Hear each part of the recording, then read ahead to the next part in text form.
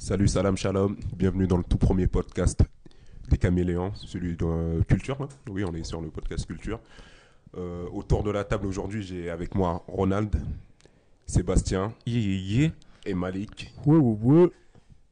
Donc, on va parler un peu de l'année 2017, des meilleurs en matière de musique. Là, on est sur la musique. En matière de musique, on va parler des meilleures choses qu'on a retenues. Beaucoup de rap français, du rap US et un peu du reste, vu qu'on est des caméléons. C'est un peu et des douceurs. Des douceurs de pop. De pop, un peu indies. Mais on va revenir dessus. Pour commencer, on va commencer, je pense, par le gros. Le cœur du sujet, c'est le rap français. Le plus important. Celui qui va commencer à dépasser le rap ricain, j'espère. Ah bah oui, on y est déjà. On y est Le déjà. rap français, on va se rectifier tout de suite parce qu'on va parler de rap francophone. Exactement. À quand un featuring avec Kendrick et PNL Ouais. Je balance le pavé dans la mare. Il faudrait que PNL y revienne déjà. Mais... On espère. J'espère que Kendrick a assez pour payer PNL. C'est surtout ça. C'est ça le truc, tu vois. Parce qu'aujourd'hui, c'est Kendrick qui doit payer PNL. C'est pas. C'est pas le contraire. Du coup, on va commencer par le rap francophone. Et moi, je parlais d'un truc que je pense beaucoup autour de la table ont beaucoup écouté. Donc, c'est Caballero et Jean Jass, donc Double Hélice 2. Pour refaire un peu le truc assez rapidement, c'est deux rappeurs belges. Donc, Caballero qui est de Bruxelles et Jean Jass qui est de Charleroi. En fait, moi, j'ai pris une claque énorme. J'ai écouté l'album sur toute l'année 2017. J'ai découvert Double Hélice 1 en 2017, donc du coup j'ai mangé Double Hélice 1 et Double Hélice 2. Ce que j'ai vraiment adoré avec ces deux rappeurs là, c'est que c'est un mélange dans les sonorités de choses très récentes et dans les flows des choses plutôt anciennes, des flows bien travaillés. Les gars, tu sens que les gars sont éduqués, les gars connaissent leur base et connaissent les fondements du rap français. Ouais, c'est des rappeurs de l'école, je dirais, du rap parisien. Exactement. Avec une plume qui est intéressante et un style particulier. Le tout servi par des instrus qui sont vraiment pas mal. Ouais, quasiment que des producteurs belges sur les deux projets d'ailleurs, si je dis pas de bêtises. Et le truc qui est cool, donc comme le disait Ronald, c'est que plutôt beaucoup Caballero est très proche des gars de l'entourage, Alpha One et les autres. Hologramme aussi, Nekfeu et tout, ouais. Et du coup on retrouve ça aussi, ils se traînent aussi beaucoup avec l'homme pâle. Donc voilà, ils font partie de ce courant de rap francophone. Exact. Des mecs un peu qui proposent du rap à texte. Enfin, après, le rap à texte, c'est assez vaste comme sujet. Ouais, mais Je sais pas si c'est vraiment du rap à texte, comment on l'a. c'est pas du rap à texte comme on a pu en avoir quoi. Enfin, ouais, mais c'est pas de la punchline pour la punchline. Ouais, comme oui, d'autres rappeurs, non, quoi, oui, tu vois bien ce que je veux sûr. dire. Après, ce qui est cool, c'est qu'il y a ce côté jiggy, donc ce côté un peu cool. T'as l'impression que les mecs surfent sur les prods, les références footballistiques en pleuvent. C'est ça qui est cool justement. Je trouve que les deux ils sont hyper complémentaires, tu vois. Exactement. T'as Caballero, qui te ressemblent d'ailleurs. ils sont complémentaires physiquement, ils sont complémentaires dans leur flow, dans leurs paroles. Donc moi c'est ce que j'ai apprécié. En plus que moi je suis fan de foot, donc les punchlines. À la coup franc de Juninho, moi ça me parle, tu vois. Exact. Donc, voilà quoi, mais non, pour moi c'est sorti en 2017. On a tous un peu beaucoup écouté cet album cette année.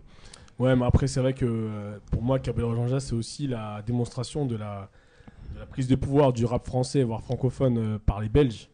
Exactement. Et moi là-dessus, l'album qui m'a giflé et qui continue, c'est Ipséité Damso. Je pensais que t'allais parler d'Hamza, mais... Moi aussi, à un moment donné, j'ai cru que t'allais dire Hamza. Non, franchement, Hamza, son projet, il est sur l'album d'Hamza, il a biflé, tu vois, c'est différent.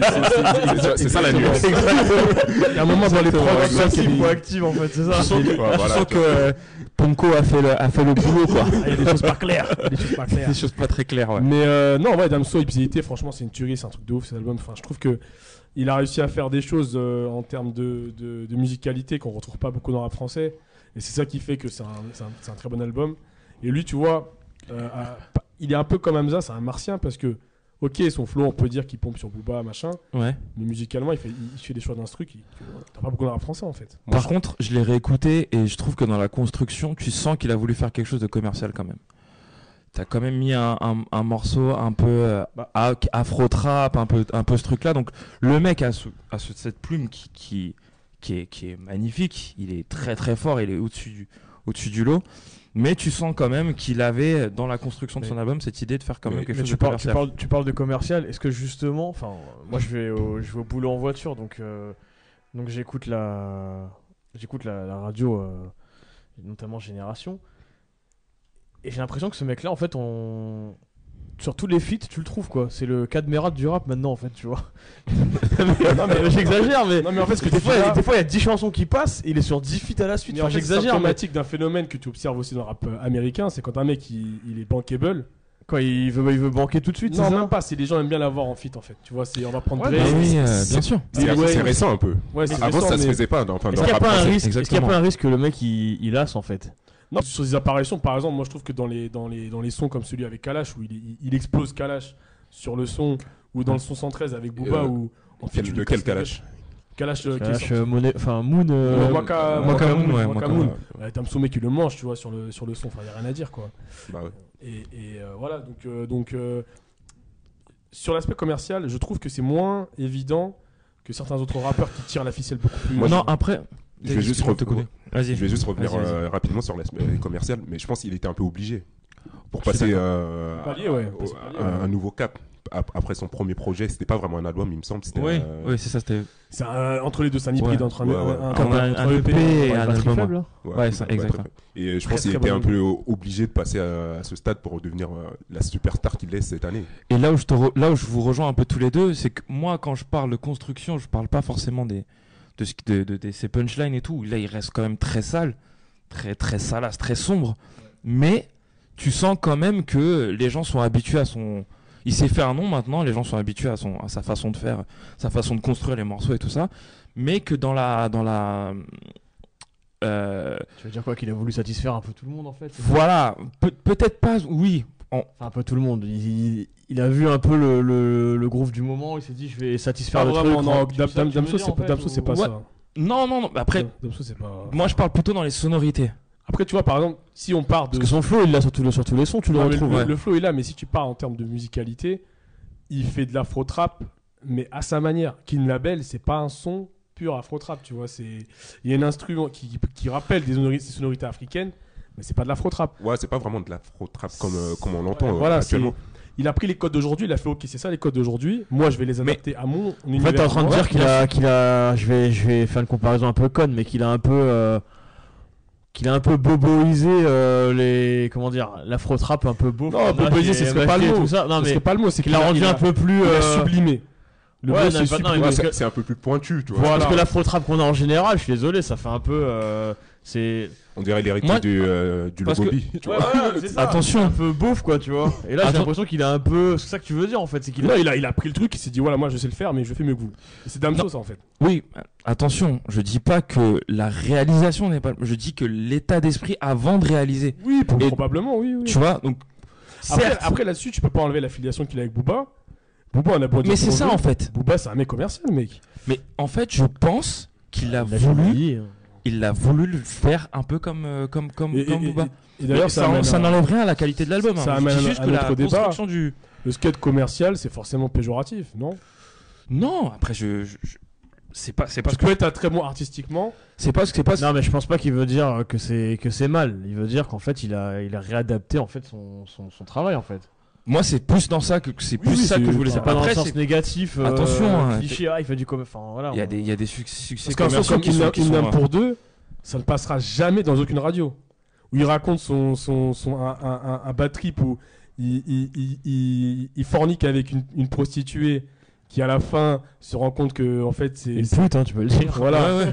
Une péripatéticienne. une péripatéticienne Ou une prostituée aussi, ça se dit. Hein. voilà une bitch hein, pour Bitch. parler de, voilà et ce genre de son pour moi tu vois ça fait son identité, c'est-à-dire que il a sa conception un peu de rap sombre qui fait que pour moi il rentre pas dans une catégorie, parce que si on parle de commercial, voilà, on va parler de Maître Gims, Soprano. Ouais, mais après, Sofiane. En fait, mais après, c'est une autre dimension. Ça. Oui, en fait, et surtout le truc, le panel est tellement large maintenant dans le rap français ou hip-hop, ce qu'on veut, que en fait, les gars, tu peux plus forcément les mettre dans aucune case.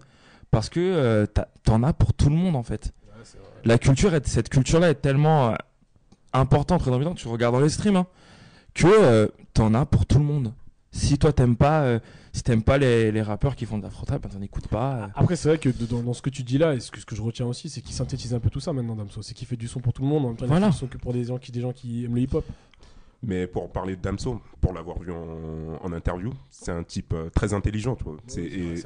Et c'est ça qu'il apporte de nouveau, c'est qu'il écrit des paroles peut-être un peu sombres pour le grand public, mais c'est un mec qui va toujours chercher des instruments un peu particuliers. Ouais. Il écoute Agnès Obel, ça m'a fait écouter Agnès Obel.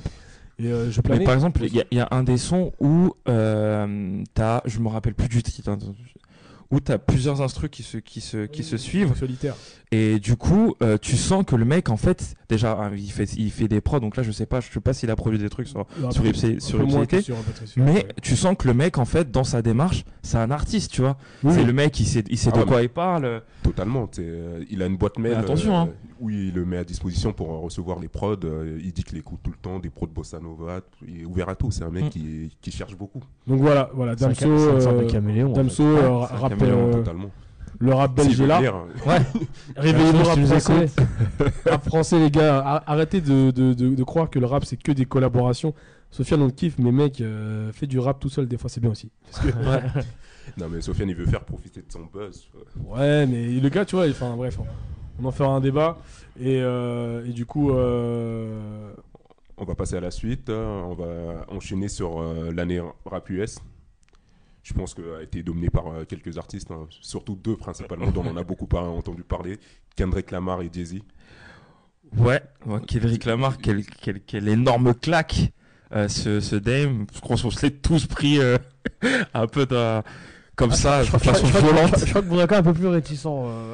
Ça a été moins une claque pour moi sur cet album. En fait, aujourd'hui, est-ce que quand on parle de Kendrick Lamar, on parle de claque, dans le sens où est-ce que t'es dans la surprise, ou est-ce que tu es dans le sens claque parce qu'artistiquement il t'a giflé, bifflé comme Hamza? En fait, moi, ce qui me surprend toujours avec lui, c'est qu'à chaque projet, il te ramène un truc de nouveau, C'est-à-dire moi, Autopimp Butterfly, donc là j'ai adhéré dès la première écoute. Dame, j'ai pris un peu plus de temps à capter le truc, mais tu sens que le mec, en fait, il a des outils. De ces outils-là, il peut faire un outil qui n'a jamais existé. Ce mec, il peut avoir une cuillère, je suis autant un couteau, et il va te faire un bazooka. Tu vois ce que je veux dire? Je suis autant convaincu que Seb par l'album. Et moi, ce que je trouve fou dans cet album, en fait, c'est que déjà en termes de sonorité, on est hip-hop, tu vois. C'est fini. Ouais. Enfin, c'est fini. Après, moi, je trouvais très très bien Autopimp Butterfly. Non, mais ouais, sur cet album, il rappe beaucoup plus. C'est rap, tu vois, c'est brut. Ensuite, les thématiques abordées, elles sont très très d'actualité. Ouais, c'est ça, surtout. C'est un album qui se positionne clairement dans une Amérique post-élection de Trump. Il évoque plein de sujets sociétaux qui sont très intéressants. Et c'est ça qui est fort avec Kendrick, c'est que Kendrick, il a réussi à mettre le fond avec une forme qui te tabasse le cerveau. Et c'est un album millefeuille. Donc chaque couche, tu t'en délectes Exactement. à chaque écoute. Et moi, surtout, le truc qui m'a choqué, après, je sais pas si c'est aussi pour vous le cas, c'est que il taffe avec des mecs qui sont des producteurs actuels, ce qu'a fait Mike Will sur son album. Je pense que moi je l'ai pas entendu sur d'autres albums, tu vois. Je pense que Humble, on se l'est tous pris, le clip et le son un peu comme ça, et puis voilà, le gars, l'instru te la sublime, quoi. Il te fait un truc, découpe. C'est un truc, le truc est chirurgical. Et on peut rajouter un truc là sur cet album. Il a apporté une nouvelle dimension sur le visuel. Exactement, ouais. Avec les clips, même ses prestations. Exactement, ouais. En scène, sur scène. Kung Fu Kenny, le personnage qui sort du concept. Parce que et c'est un truc de fou parce que je le pensais aussi parce que excepté All Right où le clip est dément et le clip est fou. Ces clips n'ont jamais été très très fous. Et là, sur tout ce qu'il a clippé sur Dame, ben c'est visuellement, c'est malade, quoi. Et Ouais, je crois il y a- qu'il y en a un, il a équipe, produit quoi. lui-même, Ouais. réalisé lui-même. Bah, c'est avec tout son crew. J'ai oublié comment il s'appelle, là, mais ouais, ils ont fait du taf dans la réal qui est vraiment folle. Et du coup, dans ce registre de rap conscient et de rap pur hip-hop, moi j'ai noté Joey Badass. Yes. America's Most. American Badass. Ouais, American Badass. C'est une tuerie cet album. Encore pareil, dans le même registre, on est dans du rap contestataire. Et par contre, c'est vrai que lui, je trouve qu'il a enfin concrétisé toutes les attentes qu'on avait autour de lui, parce que le gars, voilà, il sort du collectif Pro Era. Ouais. Ça va faire 7-8 ans qu'on lui promet un avenir radieux. C'était le prospect NBA que tout le monde attendait. Ah bah oui. C'était les Browns. Exactement, ouais. On l'attendait, tu sais, le mec il. Et le mec, enfin son dernier album, celui qui est sorti en 2015, Ouais. il nous avait un peu déçus. Enfin, je sais pas ce que vous en pensez. Moi, je trouve que j'étais déçu parce que Ouais, il sortait pas, j'étais déçu, c'est il vrai. sortait pas de son créneau de boom boom bap new-yorkais basique, tu vois. Enfin basique. Le boom bap n'est jamais basique. Attention. Mais Attention à ce que tu dis là. mais T'es des puristes. Tu vas venir chez toi, on va balancer l'adresse. et je m'auto Attention, ça risque d'être très violent. mais oui, là tu vois, là je trouve qu'il a réussi à faire du rap qui le singularise, et je trouve ça très fort. Ouais. Et clairement pour moi, alors ça va paraître ouf, mais je trouve qu'il a rien à envier à Kendrick sur son album, quoi. Oui. Je pense qu'il y a encore une marge de progression. Ouais, quand même, ouais. Quand même. Oui, il a une marge de progression, mais Disons, c'est l'album de la confirmation. Exactement. Parce que jusque-là, ils ont eu du mal avec tout leur crew à passer on fait du rap comme en 1995 à des sonorités beaucoup plus récentes. Tu vois. oui, c'est vrai, Exact. c'est vrai. Et là, il a réussi à le faire sur cet album. Exactement. Et je pense qu'il y a encore une marge de progression Et- pour et- atteindre le niveau de Et- Bien et- sûr, ouais. Mais ce qui est cool, c'est que, alors, moi je suis pas je respecte et je kiffe toute forme de rap, que ce soit la trap, le boom boom bap ou même de l'afro trap, bref. Et je trouve que ce qui est cool dans cet album, c'est qu'il rentre pas dans la vibe actuelle de la trap très très forte et très très lourde. Il reste dans son registre. Et il y a un son qui s'appelle Super Predator avec Style Speak qui t'arrache le cerveau. Et là, t'es Et boum boum bap, et là, il te boum boum bap le cerveau. on aurait pu penser justement qu'il tombe dans ce truc-là à faire des trucs très actuels et dans les sonorités actuelles, parce qu'il avait balancé quelques sons avant de sortir l'album, et justement ça collait avec ce qui se faisait maintenant. Et du coup, tu sens vraiment qu'il a changé le truc sur son album, et pour le coup, c'est un succès, c'est bien, Continue à nous faire kiffer. bien exécuté. Et enfin, je pense, Et on va parler de Jay-Z. De Jay-Z. Ouais. Mais sur ça, je vais vous laisser parler parce que moi, j'ai pas écouté l'album. Ouais. Pour te dire, moi, j'ai Spotify. Ouais, Il est sorti que sur c'est- Tidal. Ouais, Et c'est. je suis un mec qui pirate pas. Tu vois. et je dois le dire, ça y est, je me confesse, pour écouter l'album de Jay-Z, je me suis abonné à un mois gratuit et j'ai résilié mon abonnement. Bah, Oui, monsieur. Oui, monsieur. Moi, j'ai fait comme. J'ai fait pareil pour l'album de Kanye aussi. Moi, j'ai fait comme Life of Pablo. Moi, Je j'ai l'ai fait comme fait Jack aussi. Sparrow, hein. Moi, je l'ai reponné dans les autres groupes des torrents. Mais Jay-Z, pareil, hein, il revient dans une vibe très contestataire lui aussi. Enfin, mais lui, Ouais. c'est différent. C'est différent parce que c'est un peu. Moi, je dirais que c'est un peu circonstanciel. Ah, mais est-ce que c'est de l'opportunisme ou est-ce que Et c'est exactement ça. Il suit le move en fait? Il suit le move, c'est un peu Parce qu'il le opportuniste. il le faisait pas trop avant quoi. Mais ça n'a jamais été quelqu'un qui le faisait. Hein. Là où il y a un paradoxe, c'est que Jay-Z, ça a toujours été du show me, enfin du show off rap. C'est-à-dire Jay-Z dans son registre. Ouais, c'est Jiggy. Jay-Z, j'ai fait du business, je pèse, je suis millionnaire. T'inquiète, et moi je sais comment dire pour devenir millionnaire. non, sur les premiers albums, c'était quand même Short Blast Street. Oui, bien sûr, bien sûr. Ouais, c'est Ouais, sûr. mais depuis Black Album, Oui, depuis. avec, oui. avec Kingdom Come, tout ça, il a. Après, oui, Après, oui, exactement. On peut comprendre. Tu sais, Voilà, quand tu parles de Black Album, il a déjà beaucoup Il d'années prend sa mini-retraite. Bien sûr. derrière lui. Il n'avait pas continué. Il à revient rapporter avec les mêmes. Kingdom Come, qui est un album qui est qui est très très particulier, on va voilà, dire. c'est ça, mais il y a des bons sons. Moi, enfin, Oui, mais c'est du rap bourgeois. Tu vois le délire ou pas? Oui, bien sûr. Comme Non, son C'est sûr. album, celui d'avant, il est totalement du rap bourgeois. Celui qui est sorti avant. Magna Carta Holy Grail. Ouais. Ah ouais, ça c'est c'est clairement du rap C'est très bourgeois. bourgeois. C'est Ouais. très D'accord, bourgeois. je suis d'accord. Le mec, il t'expose sa collection d'art qui Ouais. fait des millions. Mais moi, ce que je trouve cool dans son album 444, Jay-Z, c'est qu'à un moment, dans un son, il dit ouais, je te donne des cours de business pour l'équivalent d'un abonnement Tyndall. Mais moi, je vois ce qu'il veut dire en fait. Ouais, clairement. Parce qu'en fait, il se porte garant d'une certaine forme de réussite sociale. Exactement. Mais Et ça, je trouve ça fort. Après, bien sûr que balancer des punchlines où tu te dis ouais, je trouve que la condition des Renault aux États-Unis, elle est pas terrible, il y a ça à faire. Bon, voilà, il le fait maintenant parce que il sait que ça marche. Clairement, parce qu'aujourd'hui, on a enfin, dans le rap américain, une possibilité de pouvoir faire du rap conscient qui marche. Et Jay-Z, il s'est dit, bon, bah, il est intelligent, Jay-Z, tu vois. Moi, je veux faire un parallèle qui peut paraître assez fou, mais pour moi, Jay-Z, ça ne sera jamais un Kaepernick. Jamais. Mais Kaepernick, c'est un autre sujet. Mais pour moi, je suis d'accord. si on fait la parallèle, pour moi, un mec comme Kendrick, c'est un Kaepernick.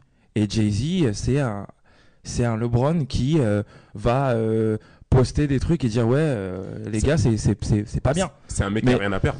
Voilà. C'est ça. Ouais, c'est un révolutionnaire de salon, quoi. C'est ça que t'es en train de dire. Mais moi, je C'est exactement ça. suis pas aussi critique que vous parce que moi, je trouve que ça va dans le sens de l'évolution. Pourtant, je l'adore. Je suis fan. Je sais que tu l'adores. C'est un de mes rappeurs préférés. Mais ça va dans l'évolution des choses, mec, tu vois. Mais voilà, tu sens que le mec, bon, déjà, c'est un mec, un businessman. Il était à la tête de Def Jam après sa retraite.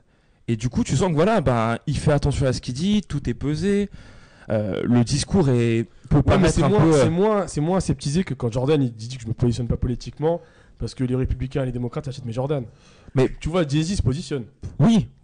Jay-Z, il s'est positionné pour Hillary pendant les élections, tu vois. Oui, bien sûr. Oui, mais c'est des positions faibles un peu. Bien sûr. Des positions qui. Je dirais pas qu'ils vont de soi, mais. Si, c'est exactement ça. Ouais, c'est logique. Qui vont de ça pour un mec comme lui, quoi. pour le gros de son image, tu vois. Bien ça, sûr. ça correspond à son image quelque part. Dans ces mastodontes, parce que ces gars, c'est un mastodonte du rap mondial. Ouais. Qui a cette capacité aujourd'hui à pouvoir être un influenceur à ce stade-là? Personne. Bah, parce que PDG, mon gars, parce que tu prends. Mais après, Jay-Z, tu prends aujourd'hui, sa carrière. Si on parle de Jay-Z, je pense qu'on peut pas oublier l'autre élément qui est Beyoncé. Je pense que Bien c'est sûr. un ensemble, tu vois. Et c'est un couple qui market tout. Et on peut pas oublier cet élément. Parce que c'est vrai qu'on en a pas parlé depuis tout à l'heure, mais fort, c'est aussi beaucoup l'introspection. Ouais. Exactement, oui, bien Sa sûr. partie, il a trompé sa femme, il est triste. Mec, t'es milliardaire, tu vas pas nous faire croire que tu trompes ta femme qu'avec une seule femme déjà. Ouais, Bien sûr. Moi, je Arrête. pense pas que c'était la première fois, mais bon. Arrête. Ça, Ouais, mais après, on est tous convaincus. Pas, bon, bah, c'est comme ça, gros. Hein. On est tous. Là, tu prêches des convaincus. On est tous convaincus que jusqu'à maintenant, là, il a sorti l'album, il a récupéré les recettes et c'est son fonds de commerce. Hein. Ouais, c'est ça. En fait, c'est un peu ça qui me dérange. Enfin, je n'ai pas écouté l'album, mais je pense que c'est un peu ça. Je pense Jay-Z et Beyoncé, c'est des gens qui marketent un peu tout et tout est calibré, tout est. Exact. Tout est carré. Tout est pesé, quoi, en fait. Voilà. Ouais, c'est... Même leurs prises de position sont très pesées. T'as 40 000 mecs derrière en com qui. Exactement. Rien n'est fait au hasard. T'as un quoi. tweet de 3 mots, ils sont 50 derrière. Et du coup, moi, ce que je kiffe en 2017 au niveau du rap US, il est extrêmement vaste et justement, on ne rentre pas dans le délire du trap. Parce que moi, j'ai fait un top 10 qui sortira bientôt là sur les Kameleons dans le site. Où bien sûr, je suis obligé de mettre Migos Culture parce que c'est du lourd. Ouais. Que les Migos, ils nous ont giflé, tu vois. Mais moi, ce que j'aime bien aussi dans le rap, c'est la réflexion. Et les gars qu'on a cités, c'est ça en fait. Et le Exactement. rap US, pareil que le rap français, il a jamais été aussi cool. Donc c'est très très bien pour la culture rap en général. Exactement. Et tout va bien. Ouais, tout va bien. Jusqu'ici, c'est tout cool. va bien. Alhamdoulilah, comme dirait- Moi, je vais juste rajouter un dernier artiste qui est l'anti-Jay-Z, l'anti-Kendrick. Quelque chose que je reproche à Kendrick un peu sur son album, c'est que je trouve qu'il est pas. Comment dire, il te fait pas assez kiffer au niveau des sonorités. Et là, j'ai découvert un rappeur cette année qui s'appelle Godlink, qui Ouais. est sorti Top. At What Cost. Et cet album, L'enjaillement. il est beaucoup plus léger et je trouve que ça manque un peu sur les albums qu'on a cités. Et voilà. C'est pour Ouais, ça c'est qu'il juste- envoie ça fait une- toujours- Ça fait toujours du bien. Ça fait toujours du bien. un excellent morceau qui s'appelle Crew, qui a été quasiment le tube de l'été. Et le seul bémol, c'est que j'ai raté le concert à Paris. Ah oui, il y avait- ouais, c'est vrai qu'il y avait un- Ouais, je l'ai raté. Il y avait le concert. sais il pas passe ce en jour-là. concert. J'ai pas eu des places. Ah, bah oui, l'offre et la demande, les gars. Et là, on va enchaîner sur la troisième partie. On va parler un peu du reste. Ouais, un peu de douceur là dans ce monde de brut parce que tout à l'heure on parle de. On parle De rap là, on parle de. Le rap peut être doux, mec. Afro-américaine aux US, là on veut un peu de légèreté, tu vois. Là les gens ils ont envie de kiffer, tu vois. Là, on a envie de planer. On a envie de planer, tu vois. Bon, à part PNL dans le rap, tu planes pas trop, mais... mais moi je voudrais parler d'un groupe. Alors ça n'a rien à voir, je vais me faire tailler, mais ça s'appelle Cigarette After Sex. Si vous voulez, pour tous les mecs qui bossent en bureau et qui ont un abonnement Spotify, il suffit de taper playlist indie sur Spotify. Vous découvrez des artistes tous les jours. Cigarette After Sex, c'est un groupe avec chanteur qui a une voix, on sait même pas si c'est un mec ou une meuf en fait quand on l'écoute. Et Une voix androgyne. ouais, il a une voix androgyne. Et Sur Wachowski. et en fait, c'est des sons vraiment qui sont planants que j'ai découvert cette année. Et tu bosses avec ça au boulot. Franchement, t'es bien quoi. Donc moi j'ai vraiment adoré ça. C'est des Texans qui se sont créés en 2008 et sur toutes les musiques en fait, c'est un peu redondant, c'est vrai, mais c'est quelque chose qui te permet un peu de planer, de faire autre chose, qui te monopolise pas ton attention toute la journée. Toi qui es dans le métro et que tu veux être dans une rue en Australie qui longe voilà, c'est l'océan, ça.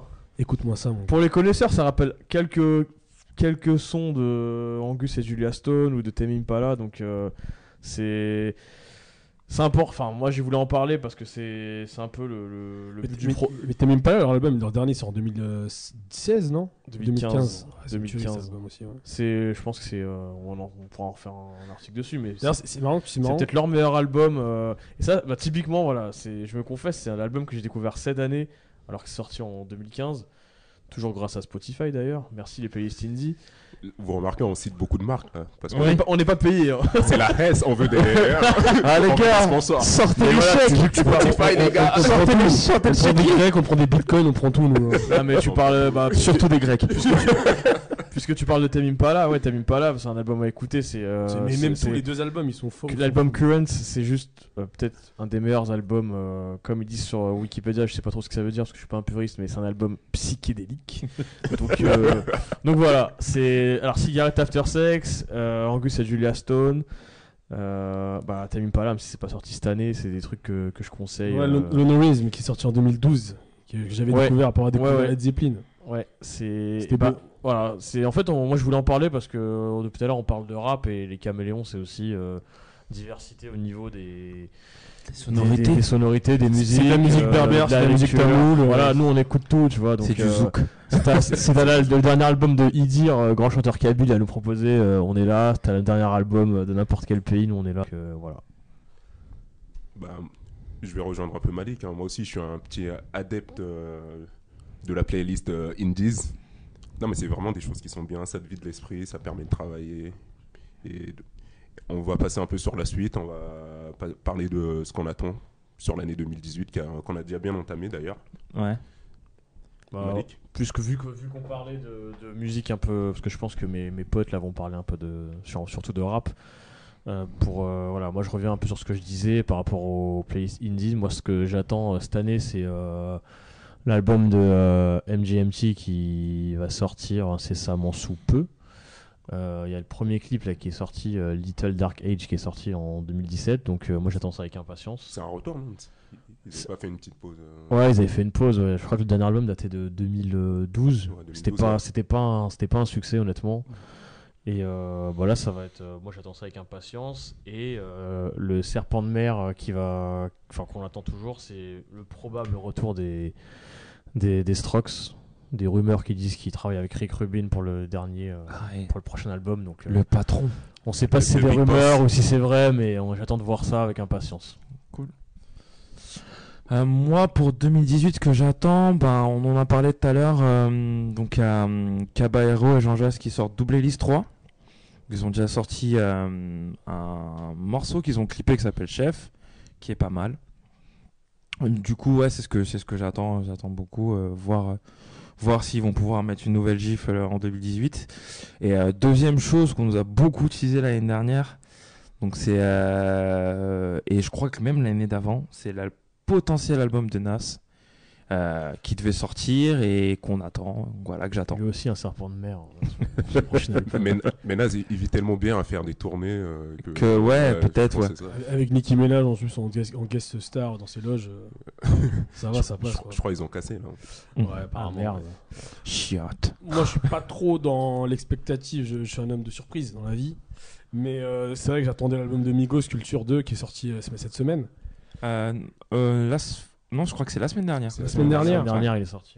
Et bon, bah, du Migos, quoi. Hein. Du Migos, ça te tabasse les oreilles, Ouais. t'es posé, t'es tranquille, quoi. Ouais, je le trouve un peu long par contre. Après, long, bon, ouais, il est long. on en rediscutera. On en mais- discutera, on fera une critique, mais ouais, il est bien l'album. Il est bien. J'ai pas écouté encore le projet de Justin Timberlake, là, il est sorti. Je suis déçu. Ah ouais, Très déçu. Ouais. Parce que Justin, quand même, mon gars, Ouais, je suis assez T'attendais déçu. peut-être beaucoup trop. t'étais grand. Ouais, j'attendais beaucoup trop. Après, je pense que peut-être ça peut valoir un podcast intéressant de reparler de son importance dans la pop, le R&B, etc. Mais c'est vrai que je suis assez déçu par l'album. Mais sinon clairement, j'ai envie que l'année rap soit aussi lourde que l'année dernière parce qu'il y avait des artistes underground de hip-hop US qui m'ont giflé. Et voilà, des Underachievers, Mayhem Lauren. Ouais. Continue à faire du lourd, on a besoin, on a faim. Et, Faut le dire en anglais. Et du coup, we are hungry like never. Keep going on. We have la dalle. C'est ça? Oh merde. Ouais, moi sur l'année 2017, je vais dire un peu. On va ramener encore un peu de douceur. Je vais parler un peu de R&B, de Her. J'espère qu'il va sortir un 3e volume de ses EP ou carrément un album. Parce que là, c'est du R&B, c'est vraiment chanté. C'est pas ce qu'on entend ces dernières années, c'est des meufs qui chuchotent. Ouais. Là, c'est vraiment une meuf qui sait chanter, donc j'espère qu'il va continuer. Sinon, je pense qu'on a fait le tour. Non? Ouais, je pense Vous que. avez autre chose à rajouter? Des concerts? Non. Ah, si t'as une voiture de l'essence, il y a le concert de Caballero et Jean Jass Ah oui. à Shell. Ah oui, c'est vrai. Potentiellement peut-être un D'Angelo aussi qui se remet à faire une tournée là, qui repasse 70 € les places, mec. qui passe à Paris. Qui m'ont livré à moi. Ah si, je parlais du concert que je vais faire la semaine prochaine, Potentiellement. concert de Passy. Parce que je suis nostalgique, comme si c'est un has-been. Laissez-moi kiffer un peu. Il a réussi à vendre plus de 10 places là, c'est Mais attends, c'est pas fou. Non, mais on en fera un podcast. Mais Ouais. c'est pas fou quand même qu'on soit autant d'expectatives pour un groupe ça fait peut-être 15 ans qu'il a pas fait un vrai truc. Qui ça Le ministère amer. Là, c'est que Passy. Là, c'est Oui. facile. Ouais, je suis d'accord. Oui, mais après, pour bon, les ils ont vacances, pour les vacances, ouais, ils ont mais quand même une tournée prévue. Après, mec. voilà, moi je On en pense que parlera, il faudrait vraiment qu'on fasse justement un Bah, podcast sur je lui. suis en train d'écrire un article sur Parce que, les rappeurs old school qui reviennent un peu. parce que je sais pas si vous vous souvenez, mais C'est pas ce nouveau, quoi. je crois que c'était l'année dernière ou il y a 2 ans. Enfin, on finit là-dessus, mais Doc Gynéco, il avait fait un concert. Apparemment, c'était un bide. Ouais, Le mec était tout pourri. c'était dégueulasse. En 2015, je voulais y aller. Heureusement, les places sont passées assez rapidement et ouais, c'était mauvais à ce moment-là. Ouais. Bon, ça. Juste petite parenthèse qui m'a fait rire cette semaine. C'est Seb qui partage un peu clip fait à Sarcelles. Alors le clip est très beau. Ouais, Le titre me tue. ouais, Mia Khalifa. bien sûr. Alors là, mon gars. Mais parce Raconte que pas l'histoire parce que ça m'intrigue. bon, déjà pour commencer, je vais essayer de faire assez rapide. Moi, Sarcelles, je suis du Carré, donc pas loin de chez Carré vert. où Malik a grandi. On a grandi un peu dans le même endroit. Et en fait, on avait donc il y a ce mec qui a changé de nom d'artiste, mais qu'on connaît tous sous le nom de Bolox, qui était au centre de formation du PSG. Pas de gauche formidable et qui s'est fait virer du centre de formation du PSG, malheureusement. Et qui s'est mis dans la dancehall et là qui a relancé un truc dans le rap. Et je trouve que voilà, ils ont fait le couvre-feu de KLM où il a clairement assuré le truc et là il va sortir un truc potentiellement cette année et donc ça c'est premier extrait de sa potentielle mixtape ou EP et donc voilà, j'ai voulu donner la force aux gars, quoi, la force aux voisins. Le titre est évocateur. Le titre, donner la titre- force aux gars de chez nous. Hein. le titre est évocateur. Ce fort aux gars. Ouais, et le clip est pas mal, le son, la prod est pas mal. Après voilà, C'est c'est lourd, hein. le clip est lourd. Après il rappe en créole et en français. Voilà, moi étant originaire des Antilles, tout de suite ça me parle. Donc voilà. Mia Khalifa. Voilà, Mia Khalifa. À découvrir le nom de l'artiste. Putain, Aya Rips, je crois c'est ça. Arrive, c'est ça. Aya Rips, ouais. On essaiera de mettre le clip. Ouais, part. il faudra mettre le clip quelque part. Ouais. Parce qu'il faut pousser. Bah, je pense qu'on est arrivé au bout là. On a fait le tour du table. Merci de nous avoir écoutés pour cette première. On n'a pas encore trouvé de nom. Si vous avez des idées. Pour les preneurs. On est J'en ai une. preneurs. Mia Khalifa, bon. Ouais. Je vous remercie. Salut. Salut. Salut.